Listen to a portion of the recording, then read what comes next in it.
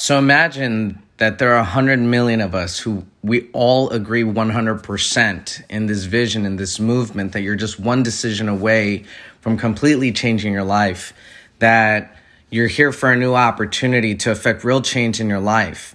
And all 100 million of us agree that we aren't going to shop at X store, at this particular retailer. Doesn't matter which one. Let's just say that we all agree on one. Do you not think that they would pay attention? If we spent just $1 with them, that would be significant revenue that they would want. So yes, of course, we could affect change with business, with government, and the rest of the world.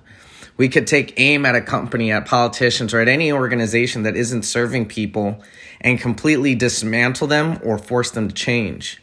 But it begins with education. It begins with growing our own finances and understanding them at an intimate level, not only the power that we have together, but the power that we have individually to change our own financial picture. And it all starts with the three pillars of finance, with credit, cash flow, and assets.